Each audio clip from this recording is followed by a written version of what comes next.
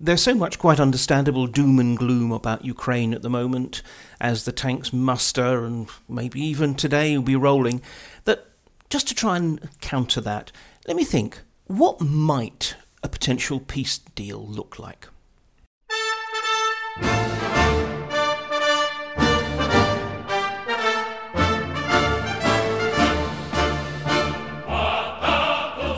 Hello, I'm Mark Galliotti, and welcome to my view of Russia in Moscow's shadows.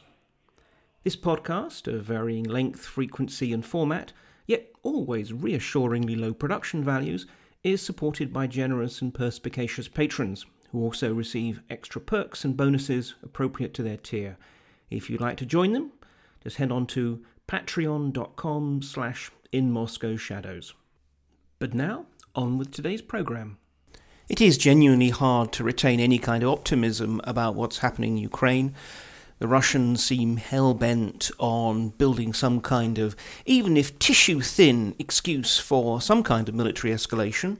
Though, again, given that it is very much focusing on the Donbass, we shouldn't exclude the possibility that instead of this apocalyptic full-on invasion, that it might actually be some kind of recognition of the pseudo-states, introduction of Russian peacekeepers, and, if they did want to expand, maybe pushing back to create some kind of security cordon, quote-unquote, around the region. But we'll have to see. But of course, obviously, again, understandably, for the moment, the media and the punditocracy are very much focusing on all the potential and very, very serious implications of any kind of escalation. So much so that I have to say at times I'm a little bit disquieted by the extraordinarily sort of detailed, to the point of not just loving but downright pornographic assessments of how things could possibly go. So, but nonetheless, here we go. Here we are in a position in which, certainly as of this morning, and then I'm recording this at about 8:30 on the morning of Sunday the 20th of February. As of this morning, it's very difficult not to succumb to the assumption that things are going to go badly at some point. As I said, this could be the most exquisitely detailed, intimidatory drama ever yet. There's still room for diplomacy. President Macron is meant to be talking to Putin this afternoon, but we'll have to see. But anyway, as I said, for me, I thought what might be more interesting and more useful is just to brainstorm what some kind of a political deal that could possibly create resolution without sacrificing Ukrainian sovereignty and the whole global order, shall we say, and its fundamental precepts about the sovereignty of nations and so forth. What might such a deal look like? So first of all, on the question of NATO membership. Now, on the one hand, this is, frankly, in many ways, a thoroughly artificial problem, because I'm not convinced that NATO ever seriously planned to allow Ukraine, or indeed Georgia, to join. When they made their statement that they would become members, it's in the context of actually denying these countries membership action plans. And I think it was more a political statement, an attempt to sweeten a bitter pill. But nonetheless, there it is. It's read into the record. Realistically, though, membership is unlikely, very, very unlikely, for a long time to come. And in any case, I'm not actually entirely convinced that membership as such is Putin's particular concern or cause célèbre. When he talks about it, after all, he is much more concerned about NATO forces in Ukraine, which, let's be honest, you don't actually have to be a NATO member to have NATO forces on your soil. So I wonder if, in fact, actually, one approach would be to precisely give some kind of a deal. And obviously, he doesn't believe that Western verbal assurances are worth anything at all. So this would actually have to be in some kind of treaty or other document. But something that basically said that unless there was some significant challenge to Ukrainian territorial sovereignty, there would, whether or not Ukraine is a member of NATO, not be any substantial or permanent transfer of forces, of foreign forces, onto Ukrainian territory. Yes, visiting ships at Odessa, training missions, that kind of thing. But nothing that actually represented the sort of opportunity for Ukraine to become, in effect, a kind of advanced base of NATO. Which, does seem to be what Putin is concerned about. And we might think ridiculous, but remember, if you're actually of the belief that NATO is an essentially aggressive and anti-Russian alliance, and one of those two, frankly, is accurate, then, it's perhaps understandable why you're particularly concerned, as he put it at one point, of, there could be missiles based in Kharkiv that could hit Russia in whatever minute. So that will be one option.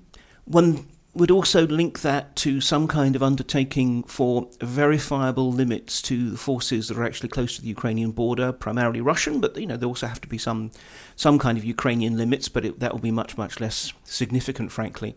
But precisely just to prevent the Russians just simply maintaining this kind of a massive task force that could roll at any time. But as I said, that would have to be verifiable. So, in this respect, this would not be Finlandizing Ukraine. This would not be enforcing neutrality on it.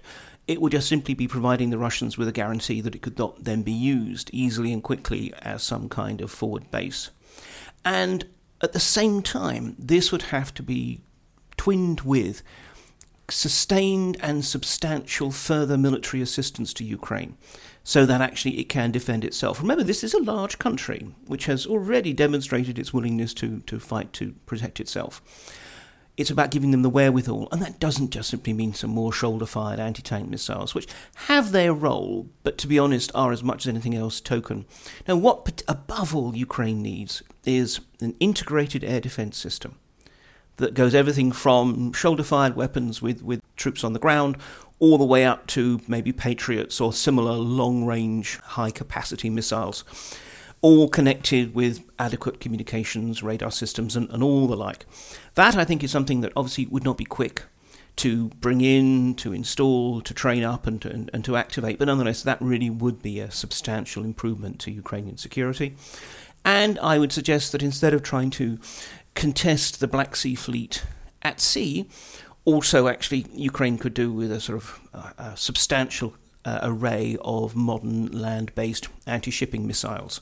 Again, there are some things that the Ukrainians can't really do. They can't really contest the Russians at sea or in the air, but they can actually try to deny those two domains to the Russians.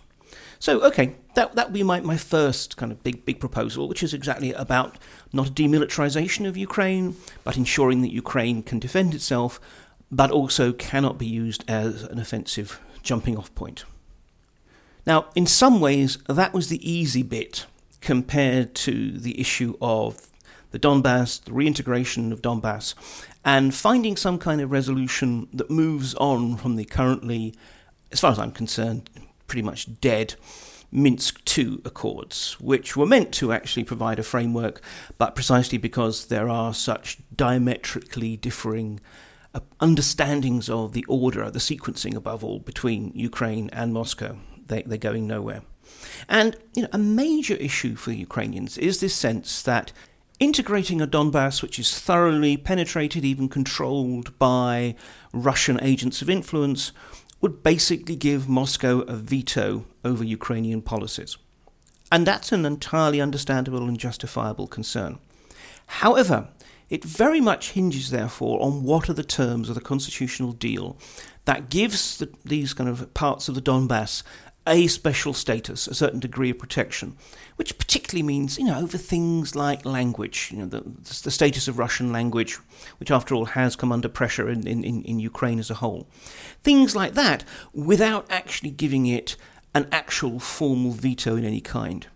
Because, let's be perfectly honest, democracies are able to incorporate representatives of communities who may well have very different perceptions and interests.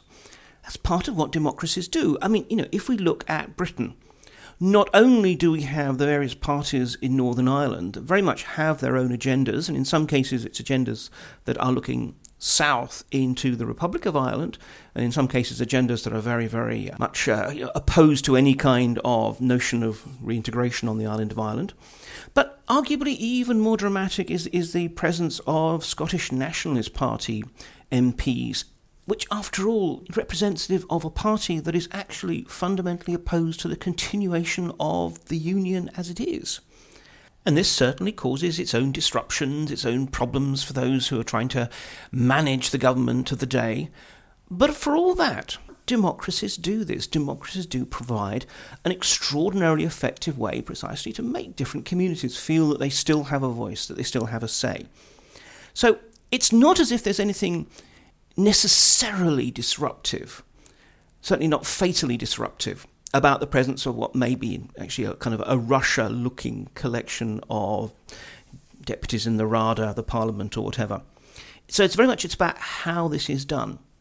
And in that respect, look, yes, of course, that the odds are that the first round of elections will be very heavily influenced by Russian proxies and Russian covert actors.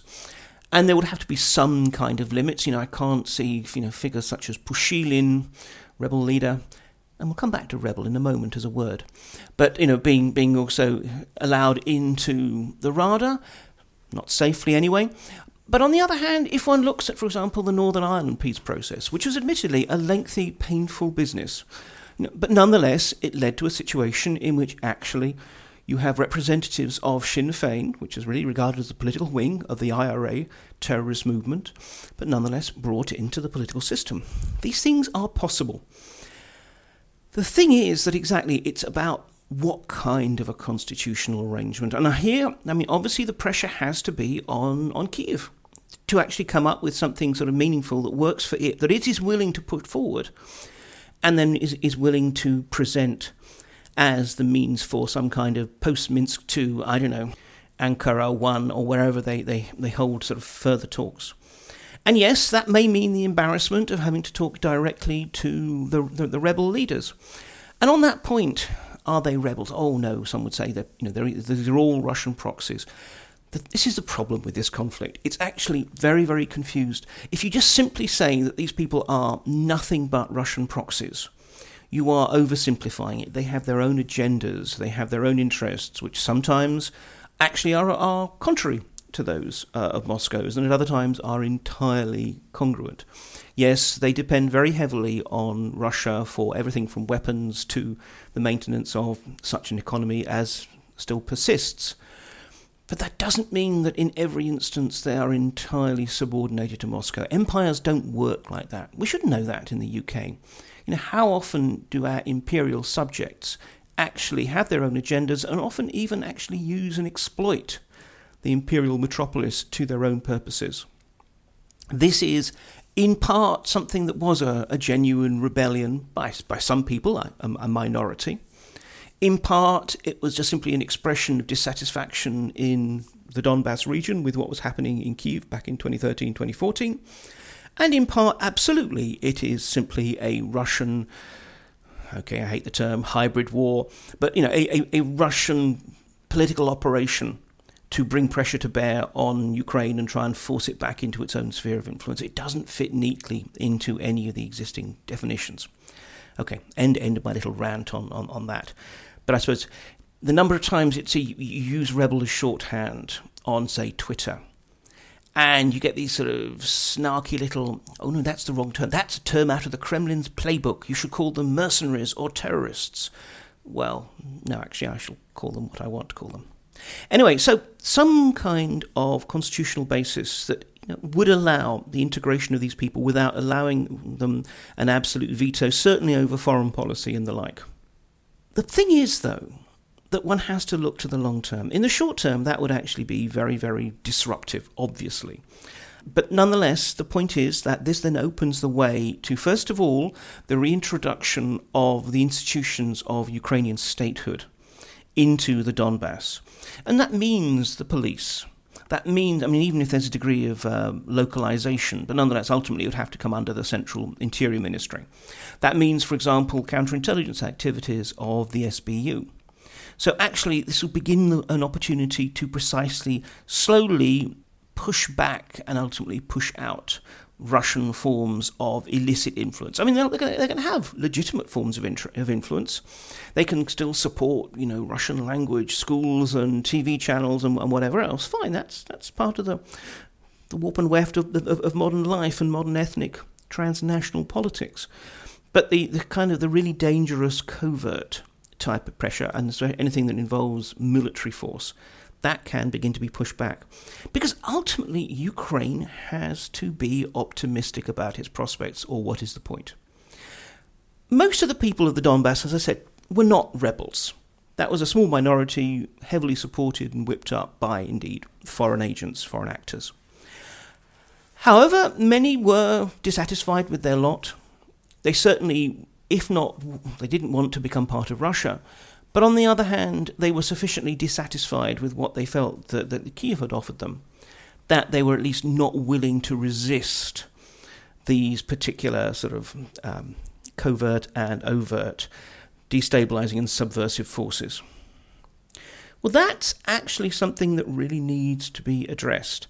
And I think, and again, this is what I'll come to in the second part, if one can think of a situation in which the people of the Donbass are actually in a position where, on the one hand, they feel their voice can be heard in Kiev, and on the other hand, they actually can feel that their quality of life improves as a result of reintegration, which is on the one hand difficult, and on the other hand not so hard. It's difficult in that actually, rebuilding, reintegrating these regions is going to be a problematic and a generational challenge.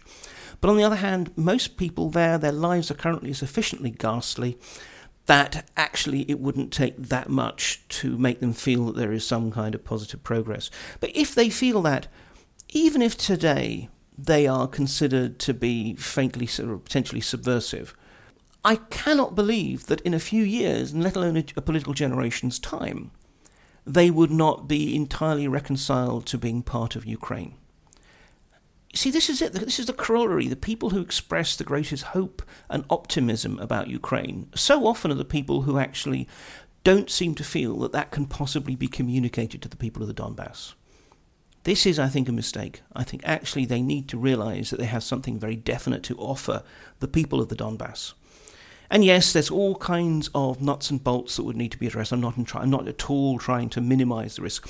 Everything from amnesties, hugely unpopular but absolutely necessary for all but the very top echelons of the LNR and DNR, and also obviously for people who are committed particularly egregious crimes, and in effect allowing those of the leadership who want to basically flee to Russia, which is not going to be a problem because they probably already have Russian passports by now. So it has to be a generous reintegration. It has to be one that actually accepts that bygones must be, on the whole, allowed to be bygones. And it's all about looking forward. And if a bunch of nasty opportunists become MPs, well, look, I don't think they're going to be proved to be the only nasty opportunists in the Rada. The question is actually having a proper constitutional structure that means that the whole system can still work. Now, look, again, I know that there's huge amounts of not just devil, but a whole horde of demons in the detail. And I'm not trying to minimize that. I'm trying to give a sense of how one can at least potentially be positive about what a peace deal that actually addresses the key requirements could do. And the thing is, why would Russia agree to this? Well, precisely this is in part the terms for the kind of wider settlement relating to foreign troops and the like. Russia has never been interested in the Donbass. Russia has never cared about the people of the Donbass. They have always been nothing but a lever against Kyiv. Well, one can hope, and this is hope, that Putin and his closest cronies have accepted that they have lost Ukraine in the sense of it is never going to be a friendly, subordinate little brother, but they can actually at least ensure that it is not the basis for a hostile military alliance. But anyway, now let's move to some other issues, but only after the break. Just the usual reminder, you're listening to the In Moscow Shadows podcast. You can support it by going to patreon.com/InMoscowShadows. And remember that patrons get a variety of additional perks, as well as knowing that they're supporting this peerless source on all things Russian. And you can also follow me on Twitter @Mark Galliotti, or on Facebook, Mark Galliotti on Russia. Now, back to the show.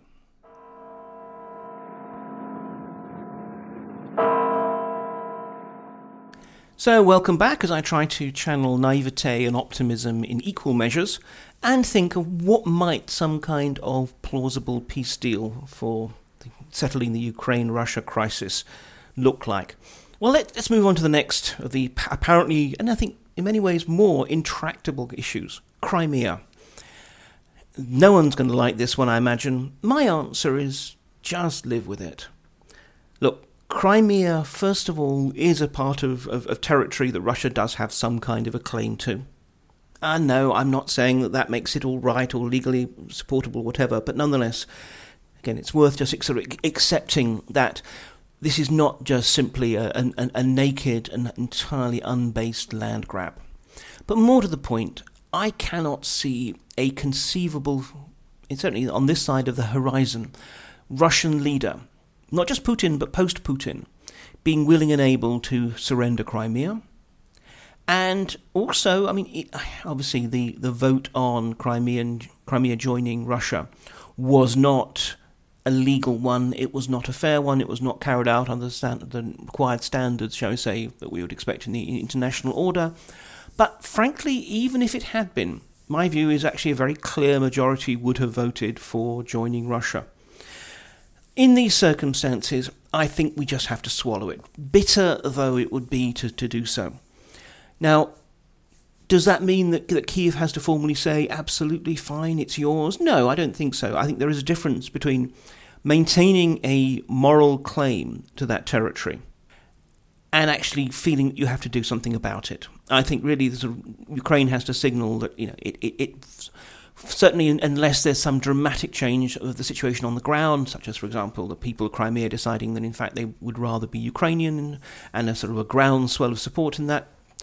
Otherwise, I think basically Kyiv has to accept that it will just stop doing anything about it, and the West likewise. And I think in that case, really, we should be looking to what was done with the Baltic states after they were annexed by the Soviets at the end of World War II, is that in practice, the West grudgingly acknowledged that those were now part of the Soviet Union, but formally did not, and on all the maps there was a little asterisk and a little sort of statement saying this is not recognised. But in practice, there it is. Now, this raises the interesting question of what would happen with sanctions, and I would suggest that the sanctions that were imposed over Crimea, which, let's be honest, have not clearly had a particularly significant deterrent effect, can slowly be wound down as part of the peace deal in response to Russia fulfilling its various obligations. I think that's a way of pivoting what at the moment are frankly rather pointless, and certainly when it comes to the American ones, open-ended sanctions, which simply act as a further irritant to West-Russia relations, and that turning them into something positive, which is precisely an inducement for the Russians to play their own part. So that will be my answer to Crimea. That really, though, leads the way to what then would need to happen as part of this process after the terms of an actual deal. And the answer to that is a massive reconstruction of Ukraine. If war can be averted, this will not obviously be a massive benefit to both Ukraine and indeed to Russia. It will also be a massive benefit to the West. Think about it. If war happens, the West will have to deal with higher food prices, because after all, Ukraine is a serious agrarian player. Probably higher energy prices, because it's no question that there will be issues over gas and oil supplies. It will have to deal with likely tens, hundreds, maybe thousands, but maybe even millions of Ukrainian refugees heading into Europe. Beyond that, it will no doubt feel that it needs to arm, and as it should, arm the resistance. That will have its own costs, both political. I mean, what happens when, let's say, Russian agents try to blow up arms depots in Europe, as happened, after all, we should note, Vrobetitsa in the Czech Republic in 2014. What does the West do then? I mean, there are all kinds of huge risks there, as well as massive economic costs. Well, good for us. We save that money. All or some of that ought to therefore be spent on building up Ukraine, because Ukraine, following any such deal, needs to succeed. It needs to succeed, first of all, for its own terms. Secondly, so that it can continue to uplift the Donbass region and in the process reconcile the communities there to being part of a single unified Ukraine, with an eye, hopefully in due course, to, let's say, getting the people of the Donbass willingly, by referendum or similar, to surrender their own special status. I mean, again, what is granted once can, in theory, be readdressed in the future. So for all of these reasons, it is very much in the West's interests, as well as Ukraine's, to see massive reconstruction. Of course, there is a challenge here. I mean, to be blunt, and again, this is not something that the particular kind of pro-Ukrainian community are going to be happy with, there's no way of getting around the fact that Ukraine has too often played on its own victim status as a way of explaining away its own failures to reform properly. Issues above all, such as corruption. Now, that cannot be allowed to continue. I'm not saying we necessarily need to have an exact model of, for example, the Marshall Plan at the end of World War II, in which not only did the United States provide huge, generous and far-sighted amounts of assistance to reconstructing the shattered countries and economies and societies of Europe, which of course meant reconstructing them as capitalist, liberal, America-looking democracies and markets. I mean, this is not entirely an act of altruism, but nonetheless it was a very, very smart and pragmatic act of altruism, shall I say. But one of the reasons that it worked was precisely that instead of just simply handing over money to the locals and expecting some suitable reports in due course demonstrating just how useful it had been and how it had all been spent properly, instead you actually had Americans on the ground monitoring, dispersing funds and so forth. Now again, terribly intrusive, the sort of infringement on sovereignty that countries would very rarely normally accept unless you happen to be on your knees after being shattered by World War II. And that's not necessarily exactly how it would have to work in Ukraine. But some way of actually making sure that this really is money that gets spent where it needs to get spent, in the context of a reform program. I mean, let's be honest, if only the rest of the Ukrainian government system had been reformed as effectively as the Ukrainian military had, this would be a very, very different situation. Well, Ukraine needs to come to terms with the fact that actually its security rests just as much on an honest and an efficient civil service and judiciary, etc., as it does on the quality of its fighting men and women. Anyway, so massive reconstruction would have to be part of this process, the wider peace process. And then what about the rest of the stuff that is being discussed? Things like, reopening talks about intermediate-range nuclear forces in Europe, verification of sites, perhaps addressing the whole anti-ballistic missile issue, which again, frankly, I think was a mistake to really push forward with that. All of this is fine and great. Now, the reason at the moment it hasn't made any kind of impact on the actual situation on the ground is because it doesn't really address the core issues, which is precisely the degree to which Ukraine and Putin's wider suspicions about the European security architecture and NATO are kind of wrapped together. But in the context of a wider peace deal, these are all excellent things to throw in. Firstly, because on the whole they address very real security concerns for both sides. Secondly, because they help sweeten the pot. If one thinks about it, this peace deal, would it obviously require Russia to give up a certain amount of leverage, position and standing in return for, I hope it would feel greater security. The more that Putin can preen thinking that he has, or presenting himself as having been able to win concessions from an essentially hostile and grudging West, then the more likely he would be to accept it. Okay, so there, lightning speed. There you see, I've resolved the entire Ukraine problem. No, of course not. I am not quite so naive as to believe that. It was rather, I think it's really important that at a time as we game war so assiduously and, with obvious reasons, well, at the same time we should gain peace. We should try and get some sense as to what might some kind of more imaginative peace deal way. If we just simply make this something where we're just trying to tell the Russians, you must de-escalate or bad things will happen. Well, if faced with a choice between escalation or capitulation, Putin will, in my opinion, escalate. The thing is to actually find some way that we can turn this out of being a zero-sum game into one in which both sides gain something. And I think this is one particular attempt at it. Would this work? I have no idea.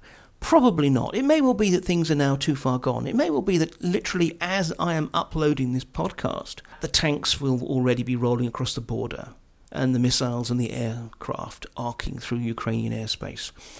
I can hope not. But yeah, that is of course a possibility. But nonetheless, we must not close our eyes to options. I think that is the key thing. We too easily sort of retrench ourselves. We very, very quickly and assiduously think through all the kind of military tactical innovations. But we don't tend to think, I think, with the same degree of imagination and flexibility about political options. Would any of mine work? As I say, I don't know. But do we need to be thinking in those terms right up to the point where it becomes impossible to actually have any kind of peaceful resolution? We absolutely do. Anyway, that probably exhausts my stockpile of dewy-eyed optimism, so I think I'll have to end there and wish us all a peaceful week ahead. Well, that's the end of another episode of the In Moscow Shadow podcast. Just as a reminder, beyond this, you can follow my blog, also called In Moscow Shadows.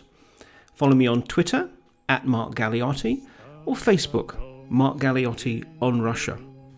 This podcast is made possible by generous and enlightened patrons, and you too can be one. Just go along to my Patreon page, that's patreon.com/InMoscowShadows, and decide which tier you want to join, getting access to exclusive materials and other perks. However, whether or not you contribute, thank you very much indeed for listening. Until next time, keep well. И только будь, пожалуйста, со мною, товарищ прав.